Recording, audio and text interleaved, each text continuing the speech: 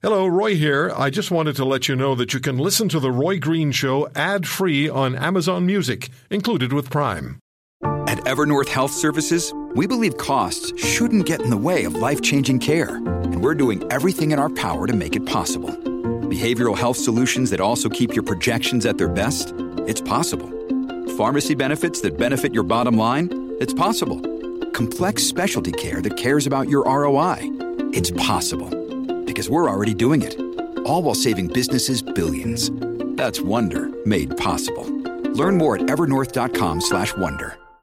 This is the Roy Green Show podcast. We've been talking a fair bit about the price of electricity because it is climbing dramatically. And it's climbing dramatically in the province of Ontario, but it's climbing dramatically elsewhere as well.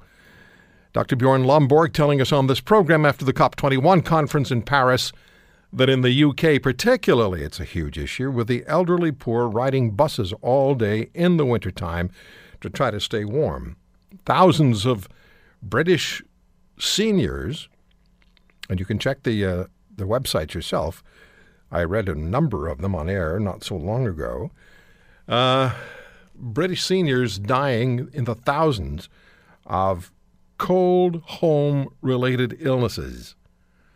So what's happening in the province of Ontario?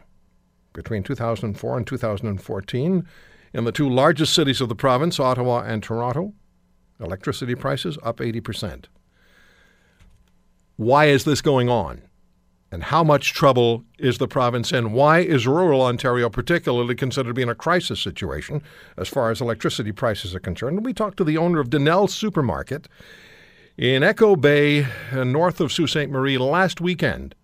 It was a 5,000 square foot full-service grocery store, which at the moment has been reduced to essentially a corner store because the hydro bill went from $2,000 a month, you heard the owner tell us, from $2,000 a month to $6,000 a month, and they just can't afford it.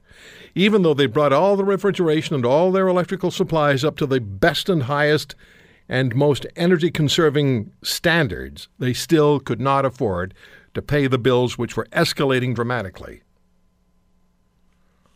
What's going on and what are the answers?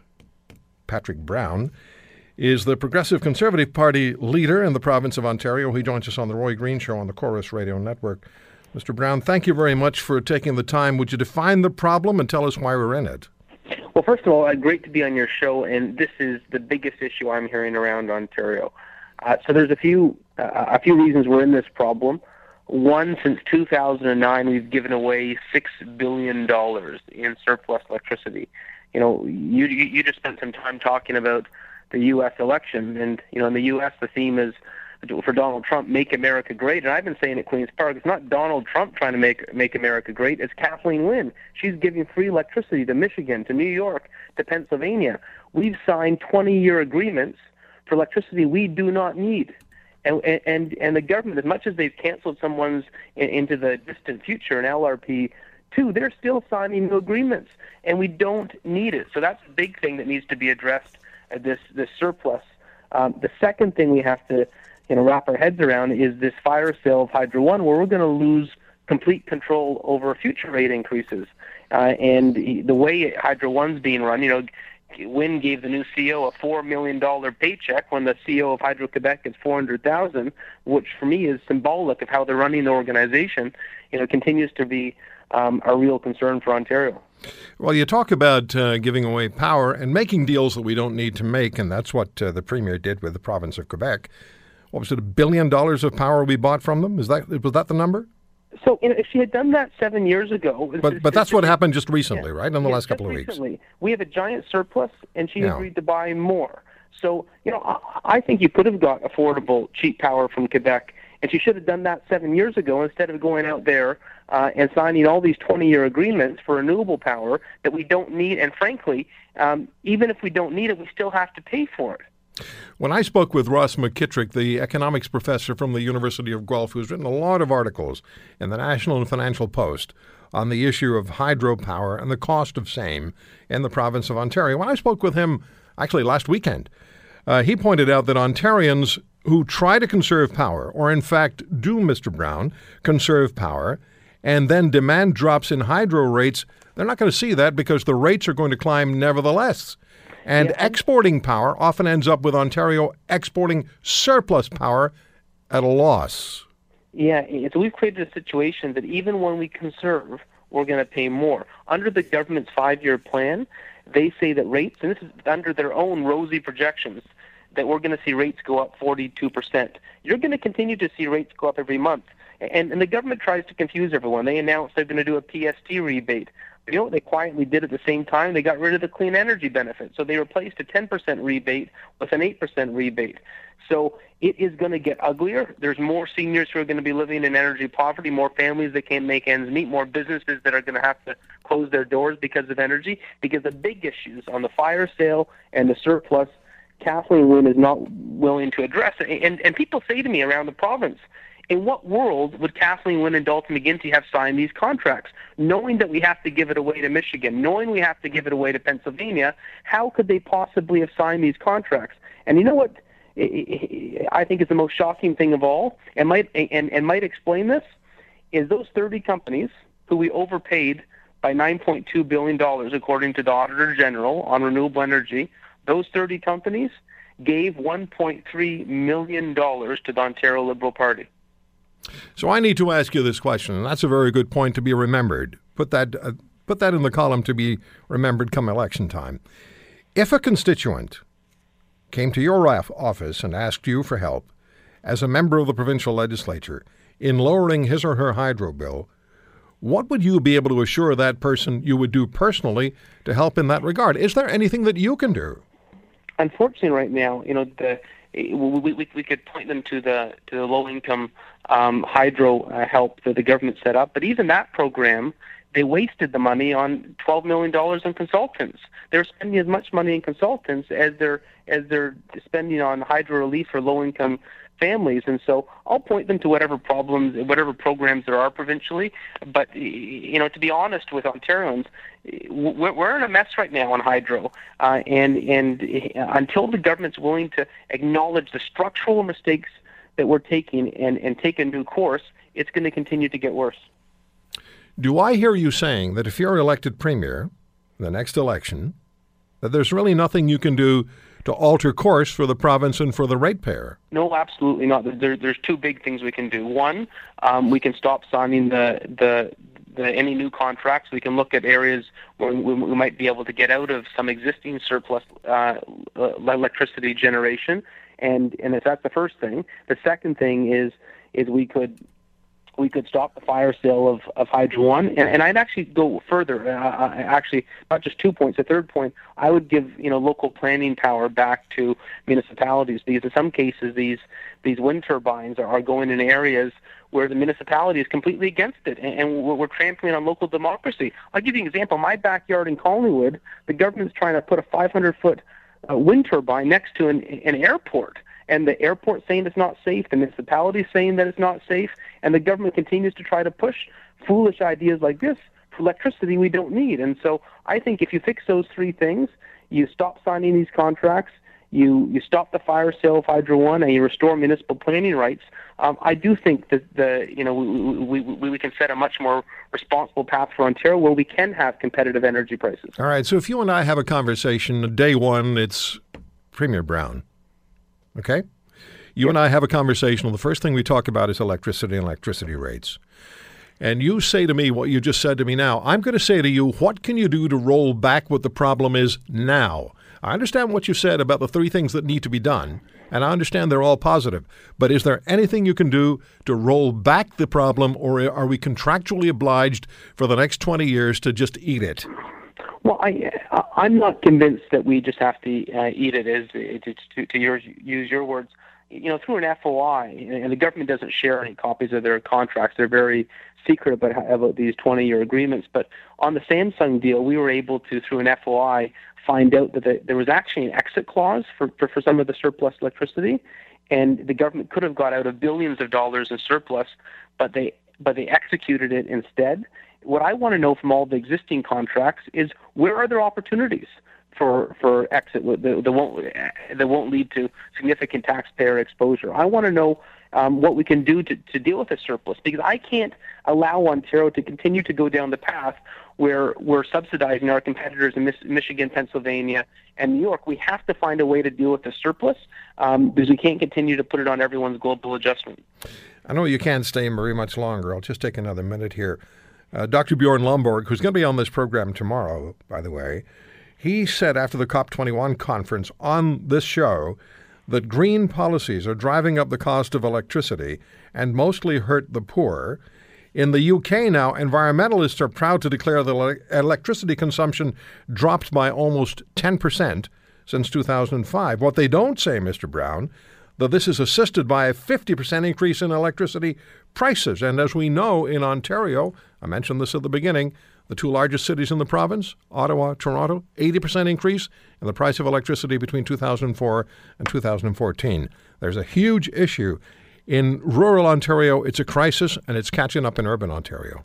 It's a crisis, and some of the decrease in consumption is because of job losses. We shouldn't celebrate losing 350,000 manufacturing jobs as a green initiative.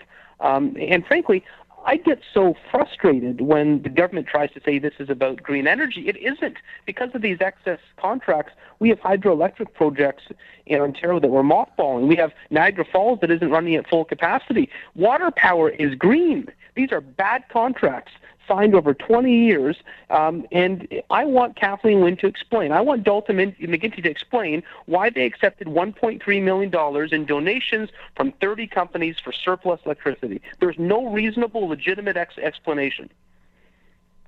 You sound pretty emotional about this. Well, I go around... No, it's good. No. Listen, it's good. Good for you. We need to be.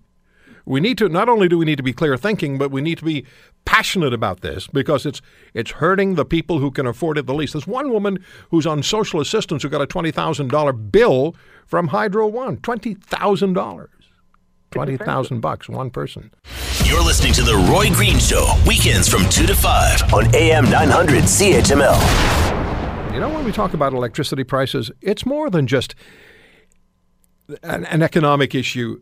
It is, as Francesca Dobbin told me the other day when I was speaking with her, it is a human rights issue. It is a human rights issue. And that's something to really think about.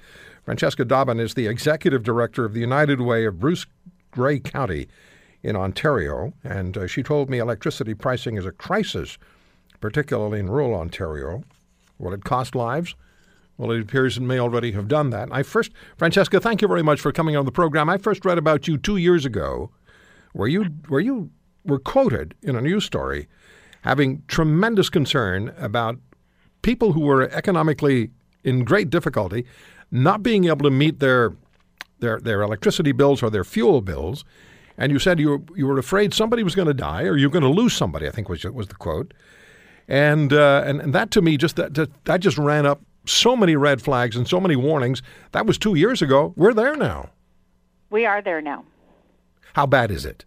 And thank you for taking the time. Oh, you're welcome. We have lost someone in the province that, as a direct result of being disconnected from their power. It's really hard to draw that straight line of cause and effect sometimes. But a Curve Nations, First Nations man died when his generator exploded. And the reason he was using a generator is because he'd been disconnected from his hydro. And that's the level of desperation that people are going through in our rural communities where they're using generators because they can maybe manage to $2 or $3, $5, $10 of gas a day, but they can't pay the hundreds, if not thousands of dollars that their hydro bill is. There is one person, at least, one woman, who had a $20,000 bill from Hydro One, and you were working on negotiating some kind of manageable payment for her, I believe. We're trying to do a couple things with that particular file. One, we're trying to negotiate the outstanding $22,000 now that is owed, because of course they're charging $300 worth of interest every month. And we're also then trying to understand how a single individual living in a bungalow has an equal billing estimate of $491 a month. How does that happen? I don't know. That's the question. And how does that happen? I don't know, because Right, I mean, that's just my building here. The United Way has a building in downtown Owen Sound, so we're high-density urban in terms of costs for delivery. 5,000 square feet, 8 computers on during the day because we have tenants and, air conditioning, and ours is just over $500 a month. That has to be just terrifying for this woman. Her name is Nicola Hart. $20,000, now you say $22,000 Hydro One bill.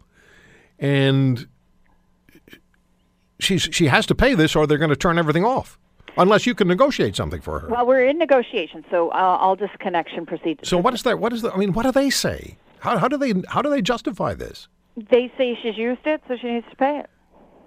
That's what they say about everything. She's not Al Gore with a mansion in Tennessee with, you remember the story that Mr. Gore was using 20 times the average monthly amount of electricity for the average American family. This is one person. Well, this is it. And in the last 5 years, the children have grown up, and so all those toys and TVs and all that stuff's all gone. She's also accessed all the insulation programs, traded out all the appliances for all the energy efficiency thing. So the consumption's been going down. That's obvious. So give us a sense then. I mean, we're talking about one person here, but the picture is much more broad. And you said that rurally in Ontario, it is a crisis situation, and developing into a crisis situation in urban areas, according to Mr. Patrick Brown, who was just on the air with us.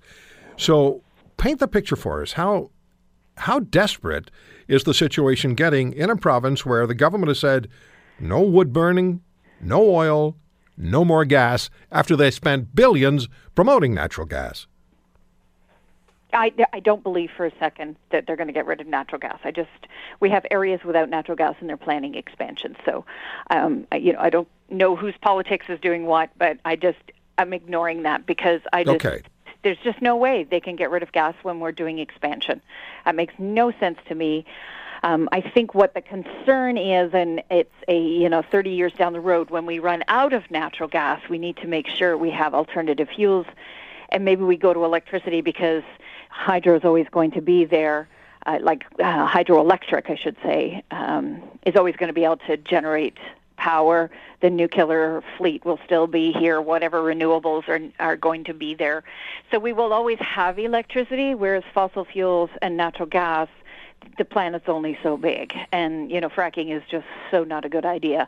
So we will run out, and I think that's what they're looking is at, that massive projection of, okay, when we run out, we've got to make sure that everybody can run on electricity, and that was all the science fiction of the 70s. You'll have to excuse me if I'm somewhat cynical when it comes to politicians making any kind of pronouncement.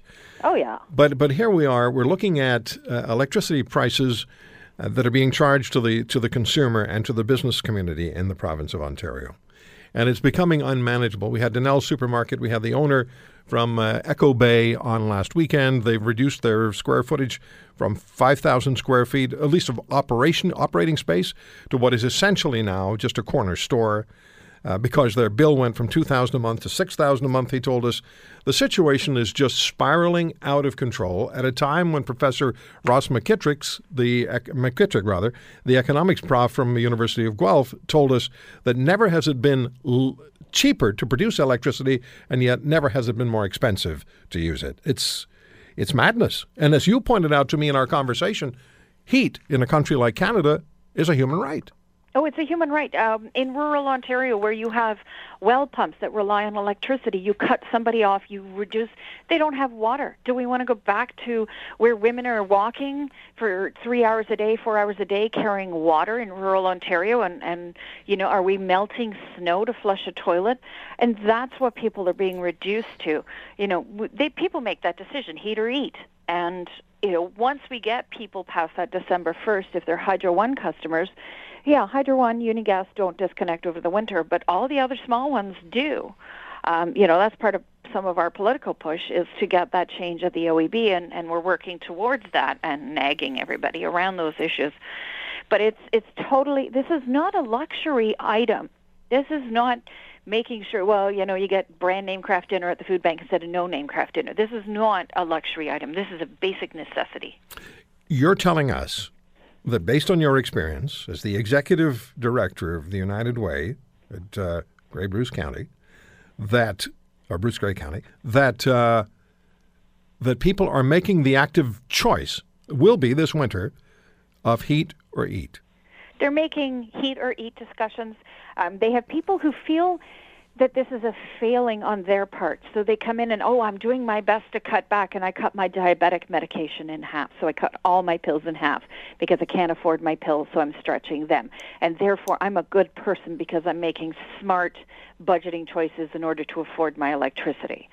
We've changed some of our messaging that the number one thing you should spend your money on is food and medication. When you speak with provincial energy minister, and you have, yes, and you raise these issues, is the minister surprised? Because he shouldn't be. But what's the reaction from the provincial government representative on this file? We've had really positive response. We have brought forward issues that no one has ever thought about before in a way where this is the issue, this is the impact of the issue, and here's a solve, and it won't cost you any money. And there's this, and that's part of our challenge is no one's talking to us on the ground. Everybody's talking, the corporate VPs of all these companies that run these green energy programs, they're talking to the government and decisions are made, and then the on-the-ground decisions, and we're sitting here going, are you kidding me? Do you have any idea how this operates on the ground? Why are you not talking to us? Especially in rural Ontario, they make the assumption, you're from rural, you've got to come so far away, we're not going to bug you to come. They're doing the consultation around the long-term energy strategy for Ontario. The closest meeting to me is 2 hours away. Why are they not speaking with you? Oh, they're speaking with me now, but, they're not. But that's because you're who you are. Yeah, part of it is I'm a loudmouth. But the other part is they don't know how to solve. And it's really easy. And we see the lack of attention to rural on a lot of levels. So when they come out with poverty reduction strategies, they're all built to an urban model. We're going to run this after-school program. The kids will go home on the transit system. And I'm sitting here going, what transit system? I don't have a transit system. And I can take your $10,000 of investment and I can impact really positively and make a massive difference for 100 people. In the city, they could possibly do 1,000 people. Well, where are you going to put the money where the biggest bang is? Let's affect 1,000 people. And we're sitting here going, but we matter too. And that's the challenge is, sorry about it, Toronto, but everybody thinks that it's Toronto. And when they get north of the 407, they just kind of go, this is hard. And they turn around and they go back down into the city where it's nice and comfortable and we can manage and we can run programs because urban's easy. You said to me, you said to my listeners, that one person has already died. Not a straight line necessarily, but it's the straightest line we've had. It's the straightest line you've got. Okay. We've had people with stress. We've had people admitted to hospital, both medical and emotional mental health issues. I've had one of my staff spoke to a man who had a heart attack and survived. And this is because of the hydro bill. Well, the hydro bill didn't cause a heart attack, but he was upset that he lived because had he died, the life insurance would have enabled him to, his family, to pay all their bills, whereas the fact that he was alive, he was no longer working, and they had to plug all these medical devices into the wall, so their hydro bill was climbing. So it would have been better had he died. Oh, my God. And he was in the psychiatric ward because he was suicidal, because he survived. What can people do to help? Because you have I want to get this in, and I want to make sure that I don't forget that I make sure that I get it on. You have a way for people to help out, right? You've got this wonderful name for a site. So we have donatetoday.ca as our donation portal that people who want to support our utility assistance, they can support people in our community because there's no funding for oil, wood, or propane, the furnace oil. That no one's obligated to give us any funding for that through any regulations with the government. So we're always helping rural folks with those costs. And then, sometimes we need to access those funds on top of the LEAP program, which is the natural gas and electricity program that's mandated under the Ontario Energy Board to help people. So, it's that that's our place. If you want to go and make a donation and help us out with this, it costs a lot of money for us to do this kind of advocacy as an organization. At the same time, we see it as the end game. If we can reduce people's bills, they stop coming to us because they've got a handle on their electricity. And this is where it frustrates me when they don't engage with us. When they came out with the home insulation programs under natural gas, and we've all heard about the $11 million over the OESP, we had 110 applicants because I sat down with our local media and said, hey, we've got this program, and you can call 211 and find out about free insulation if you're on natural gas.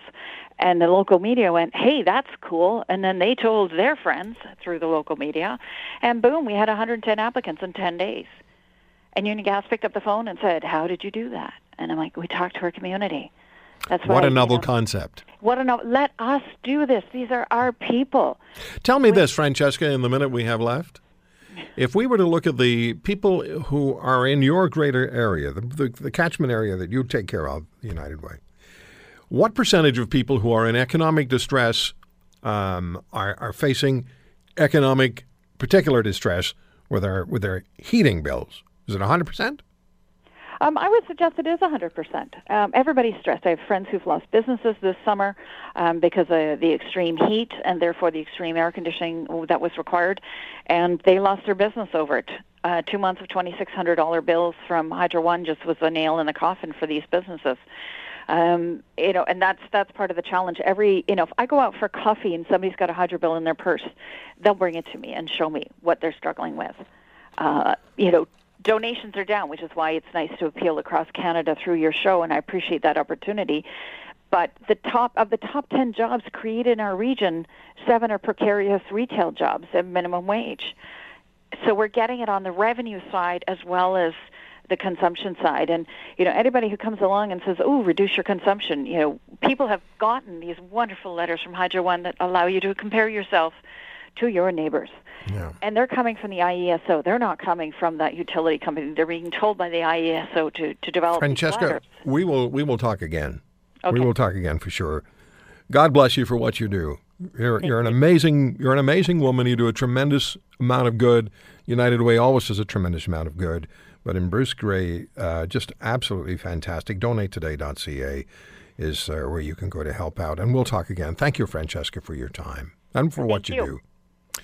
DonateToday.ca. Check it out. 100% of people who are in economic distress, heating their homes is part of their distress.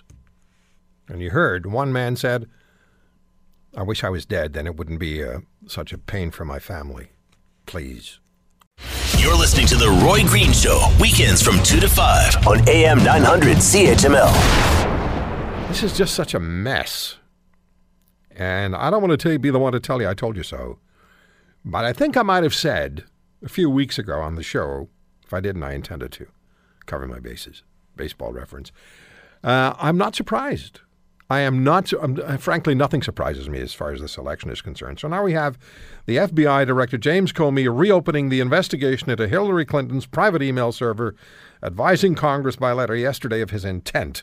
And Clinton's executive assistant, Huma Abedin, had an account on the secret server, and her estranged husband, Anthony Weiner's laptop, on which he was sexting with a 15-year-old, contains material the FBI is also interested in. I saw something earlier today, 10,000 emails? Huma Abedin on that server, 10,000? Ron Miller is Associate Dean at the Helms School of Government at Liberty University. He's the author of Sellout, Musings from Uncle Tom's Porch, a U.S. Air Force veteran who contributes to this program on a fairly regular basis, and we're always fortunate when he does. Ron, good to talk to you again. It's been a little while. It has been a little while. Good to be here. And Toby Conliffe. Toby is, he's American. He lives in Canada, superdelegate to the 2008 Democratic Party convention, and he heads Democrats abroad in Canada. You're the boss, aren't you, Toby? Hardly the boss, but I'm a member. It's good to talk to you, Toby. On a regular basis, we talk about this election. Were you surprised at what happened yesterday, Toby, in your heart of hearts? Were you surprised at what took place? Absolutely. I think we were all surprised, Republicans and Democrats. See, we've had so many twists and turns in this campaign, that I'm no longer surprised at anything, and I'm not surprised at anything that has to do with this particular server. What is it, and the issue of the server, what is it that troubles you most as a Democrat? Well, I think what surprises me is that James Comey, the head of the FBI, issued his letter contrary to guidelines issued by the Department of Justice, which is that you should not comment on an election, on ongoing cases close to an election. He chose to ignore the Department of Justice guidelines and issue this letter. It's also surprising because he's a registered Republican who served in the administration of President George Bush, and it should have been doubly incumbent on him to be scrupulous about his independence. Well, that didn't seem to bother anybody on the Democratic side of the equation in July when he said there'd be no indictment of the secretary. Well, it certainly didn't bother anybody because his bias would normally take him the other way, so it gave actually additional credibility to his inclusion. Toby, do you think it's a bias issue that he's actually trying to help the Trump campaign, or is he doing his job as the director of the FBI, who is not mandated to do what the Department of Justice guideline suggests that he do? It's a bipartisan guideline to not make any comments prior to an election in a way that might influence the election. But if it's critical, if it were reversed, if it's a critical situation, potentially, and a national security issue that involves somebody who could be the president of the United States, or might have, we're taking this to its, you will say illogic conclusion, but if it's somebody who would have compromised the security of the United States and become president, isn't that something that people should know about, even if it's just 10 days before the vote? Well, it doesn't matter at which point they should know about it. There should not be announcements that would affect the election. In any case, let's talk about what is potentially there.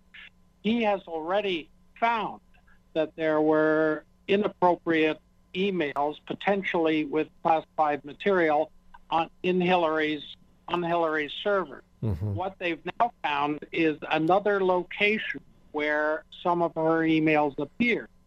Even if those emails on Huma Abedin's husband's laptop contain some classified material, it's just more of what they've already found. It doesn't change the conclusion that there was not sufficient evidence to indict her.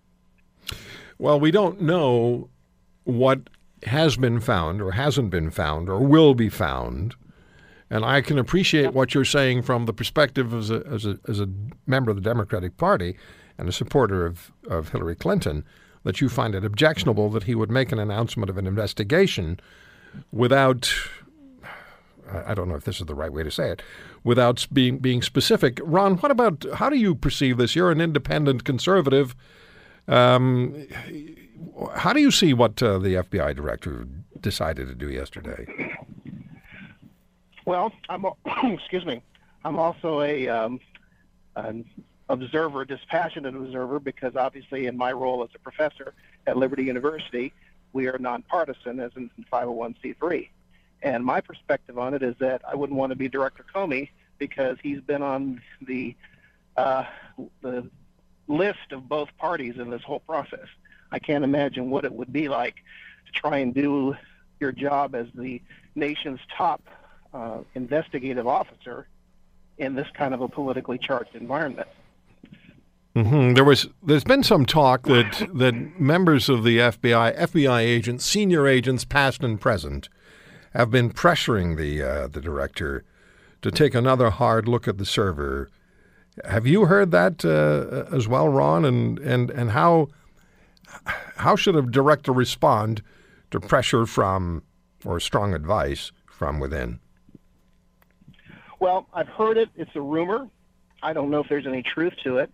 But what I would suggest is that obviously he's trying to maintain the integrity and credibility of his investigative team. I don't believe that he's entirely independent in trying to make this kind of a decision. So I'm assuming that he's getting advice from his attorneys on how to proceed. Again, I think he's in a very difficult position, as you indicated, when he made the decision not to pursue any kind of charges. He was pilloried by one side, and now he's being pilloried by the other. And I understand that. That's politics. It's how it's supposed to work. And it is unique that something like this would happen so close to the election. But as some people have pointed out, had he waited until after the election to make any kind of indication as to what he was going to do, I'm sure that would have brought down even more political accusations on his head. Again, I think he's in a very difficult position, and I don't know what I would do in a similar situation. My perception is he's trying to do the best job he can. From looking at the decision he made, he seemed quite adamant in July that and with everything that they investigated, they didn't believe that they could move forward with a prosecution. And as any prosecutor at any level of government will tell you, they want to take on cases that they believe they have a reasonable chance of gaining conviction. And they didn't believe that it was there at the time.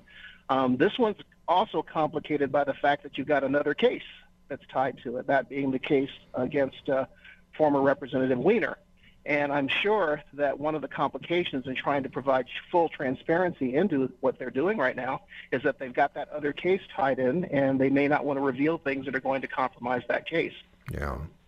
Toby, what about that? And do you have concerns, Toby, that what the directors decided to do may have a significant impact on November the 8th? Well, first of all, let me say I totally agree with Ron that Director Comey is in a very difficult position and could be criticized by either side no matter what he did. Yes, I definitely think what he's done by issuing the statement has poured gasoline on the smoldering embers of this fire about her server, and it will have an impact. But it will only have a minor impact, in my view, perhaps among some undecided voters. But Hillary's lead is so substantial prior to this that I think it can withstand this, particularly as people realize that Comey is a registered Republican, that this may have been politically motivated on his part, and I think that it will have minimal impact in the long run. Even without yesterday, Donald Trump was closing in on Hillary Clinton and had passed her in some polls, Toby. Well, that's correct. In some polls he has. Closing in is different from closing. And he's tightened the race in some states. But I think Hillary is well ahead in most of the polls that I've read and in the consensus of all the polls averaged together. I feel sorry for American voters in a way, you know. I do too. And you're one. I am. And so, Ron, how are your students at the university? How are they dealing with this campaign and everything that is rolled out day after day, week after week, month after month? What are your students saying? Well, they're doing what students should do. They're asking questions. They're doing research. They're seeking wise counsel wherever they can, but ultimately they're going to vote their conscience. There's nothing in our university's role that would suggest that we would steer them in one direction or another. We've had a unique year in that we've had candidates as diverse as Ted Cruz, Bernie Sanders, and Gary Johnson, as well as Donald Trump, visit the campus and speak to our students. So they've gotten a pretty diverse set of opinions presented to them, and we really do promote the idea of critical thinking and academic freedom here, where they have the opportunity to gather information and then make the decision that they believe best fits their conscience. All right, As Toby. Sorry. Go ahead, I'm sorry. No, Toby, in 20 seconds, tell us what that website again is for Americans living in Canada who would want to vote. Thank you, Roy. VoteFromAbroad.org is a site where Americans can still register to vote in your home state. All right, gentlemen, thank you so much for the time today. I have a funny feeling we'll be talking again before November the 8th. Ron Miller, Associate Dean of the Helms School of Government at Liberty University, the author of Sellout, Musings from Uncle Tom's Porch, United States Air Force veteran, and Toby Conliffe, U.S. citizen living in Canada, superdelegate to the 2008 Democratic Party Convention. VoteFromAbroad.org. Gentlemen, thank you for the time. Thank you. It's been a pleasure dealing with you both. You're listening to The Roy Green Show, weekends from 2 to 5 on AM 900 CHML. So the U.S. election and the impact of FBI Director James Comey confirming yesterday that the Bureau is looking again at Hillary Clinton's email mess, the server. 3 emails, we're told, may be of specific interest. Of course, it all depends now sometimes what you've seen in the last 5 minutes as far as news stories are concerned. John Zogby joins me of ZogbyAnalytics.com, one of the premier pollsters in the United States. His book is We Are Many, We Are One. That's John's most recent book. John, was it ever on your radar that the server may become an issue to the extent that it has with just days before the November the 8th vote? No, not really. I thought that if the email issue, raised its head again, it would be more about content than about the server, the process, what's classified, what's not classified. So once the shock value wears off, and who knows how quickly that'll happen, but once the shock value wears off, what's the lingering impact of what Mr. Comey said and did yesterday? It's a lingering impact. There's only 10 more days to go, and this is the conversation. So it's the conversation, obviously, last night and all day today, tomorrow's Sunday talk shows, which takes us into Monday. But we have another tranche of WikiLeaks documents, and while, many in the major media have not been paying so much attention to WikiLeaks because of the foibles and problems of Donald Trump, you can be sure that the context now is to be paying attention to all things Clinton over the next 10 days, which is precisely what she doesn't need. And I believe yesterday, Julian Assange said or tweeted that his next tranche of emails will sink Hillary Clinton. So clearly there's going to be a lot of interest in what comes from him. But how credible is Assange? Oh, I don't know. That's it. There we go. I'm just a humble pollster. I measure public opinion. So what is the public opinion then, John? Well, here's the thing. The thing is that Clinton's numbers were dropping a bit after they had peaked. And more importantly, Trump's numbers were increasing. He was reaching in 3 out of the last 4 polls 45%, something he hasn't done before. It's a very close race, and this is all before FBI Director Comey's announcement. Pow, in terms of timing. That is the sort of thing that if it doesn't cause a free fall, at least tightens the race to a tie or a slight Trump lead. Now, if Julian Assange does in fact have information and a titillating headline like that, I'm going to sink Clinton, you can be assured that folks are going to be paying attention to that. In particular, those undecided voters who tell us, look, I'm probably going to vote for the lesser of two evils, but I'm not sure which one that is. And this is not a good time to be thinking that Hillary Clinton is not the lesser of two evils. Mm-hmm. What about the impact it may have on the battleground states? Those are the ones that are crucial to Trump and significantly important to Clinton.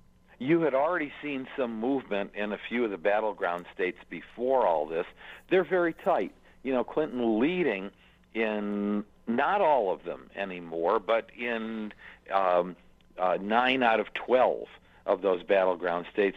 But, Roy, only by 1 or 2 percentage points. And so now we're not talking about moving mountains. We're talking about Donald Trump probably assured, barring anything unforeseen on his end, right, assured of getting his vote out. Hillary Clinton, the one now who really needs to bring millennials and undecided voters and people who either don't like her but will hold their nose or are just not enthusiastic about her to be sure to get out to vote. this is the very thing that she doesn't need right now. What are the indicators that you're going to be looking for as to impact over the days to come? Well, principally two things. Which way are independents going? They've been flipping and flopping back and forth. Donald Trump has been making significant gains among independents.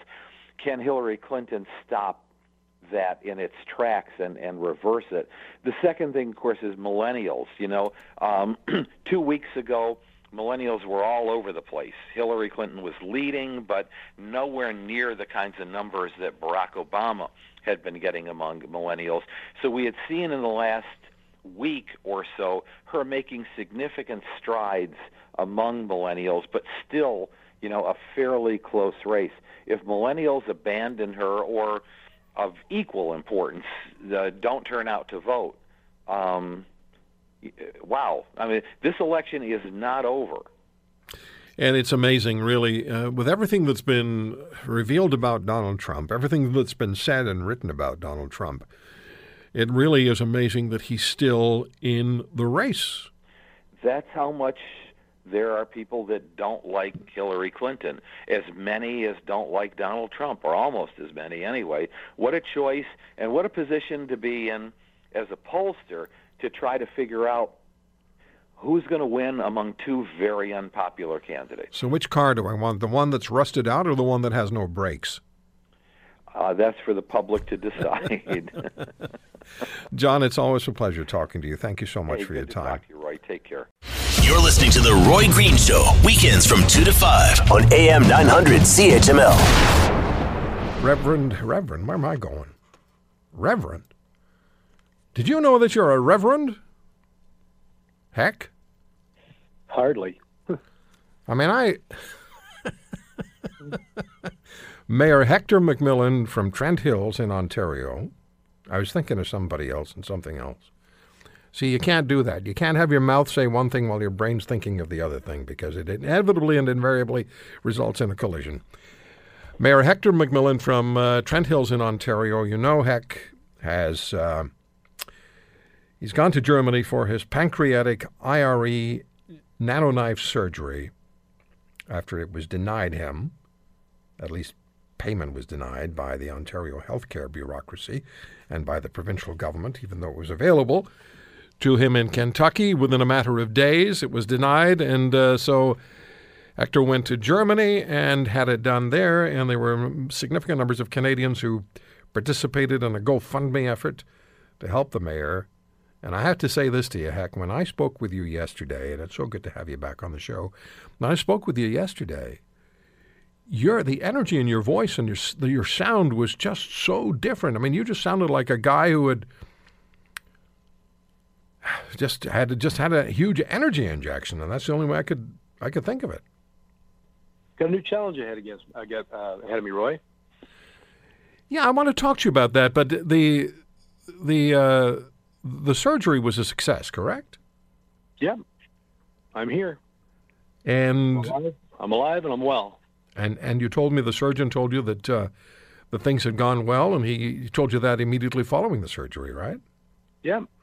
So tell us a little bit about what happened when he went to Germany. Tell us about the town, the hospital, the doctor, and how things progressed from the time that you got there until the time you got on the flight to come back to Canada. Walk us through. An old hospital. Was built in the 30s, and it's been all renovated. The wing that I was in was as good as any 5-star hotel I've ever been in. They introduced you to the room, and there's you give you a robe, and they give you all your own towels, and they give you a room with a safe on it and its own refrigerator, and it was like a 5-star hotel room.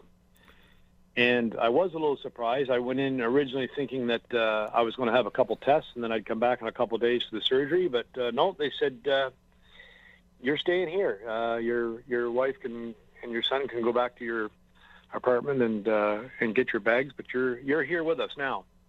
So I was in 2 days before the surgery and 7 days after the surgery. Surgery went for 4 hours. huge, brand new surgical facility, all located several levels below ground, brand new building. And within 4 hours, I was back in my room again. Which is amazing. It was over. Which is absolutely amazing that you were texting me just a couple of hours after coming out of the OR. That's right. And the sense that I had at the time, and we did have one conversation with you on the air when you were in Germany, but the sense I had was that these people at that hospital, the doctor and the staff, had generated, and you tell me if I'm right or wrong, but I had a sense that they instilled in you a sense of confidence. Oh, absolutely. From the minute that I read about the IRE technology, I knew it was for me, and things couldn't have gone better. It went exactly as I had expected it would, and for them over there, it was routine.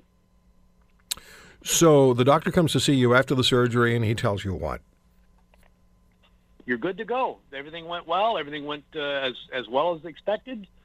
Where they normally use 4 of these probes, he said that the tumor that I had was of larger and irregular shape, that they used a 5th probe. So when they inserted the five probes in and then electrocuted it, that was it. Game over. No more tumor. No more tumor. No more tumor. So what now, Heck? What has to happen now? What's the follow-up treatment consist of? And that's the follow-up treatment will be in Canada?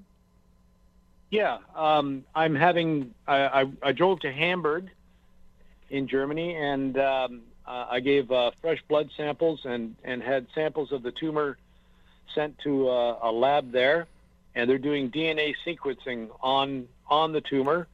And when I get that report, I'm sending it out to Alberta, where there's guys there that will insert it into the data into their computers, and it will spit out a chemotherapy that will track down any remnants of the cancer wherever it should be in my body and eliminate it. And it may even be a natural treatment. So it establishes what your DNA makeup is. Of the tumor, yeah. Of the tumor's DNA makeup. Yeah. And then that is injected into your system, and it hunts down what may still exist or may still be lurking somewhere and destroys it. That's correct. So, Heck, look, it's so good to hear you. It's so good to know that you had a successful experience in Germany, that you feel good about what happened. And I understand there's always going to be some level of let's get this chemo, this dedicated chemo out of the way, and let's just make sure that everything's taken care of for good. I understand that.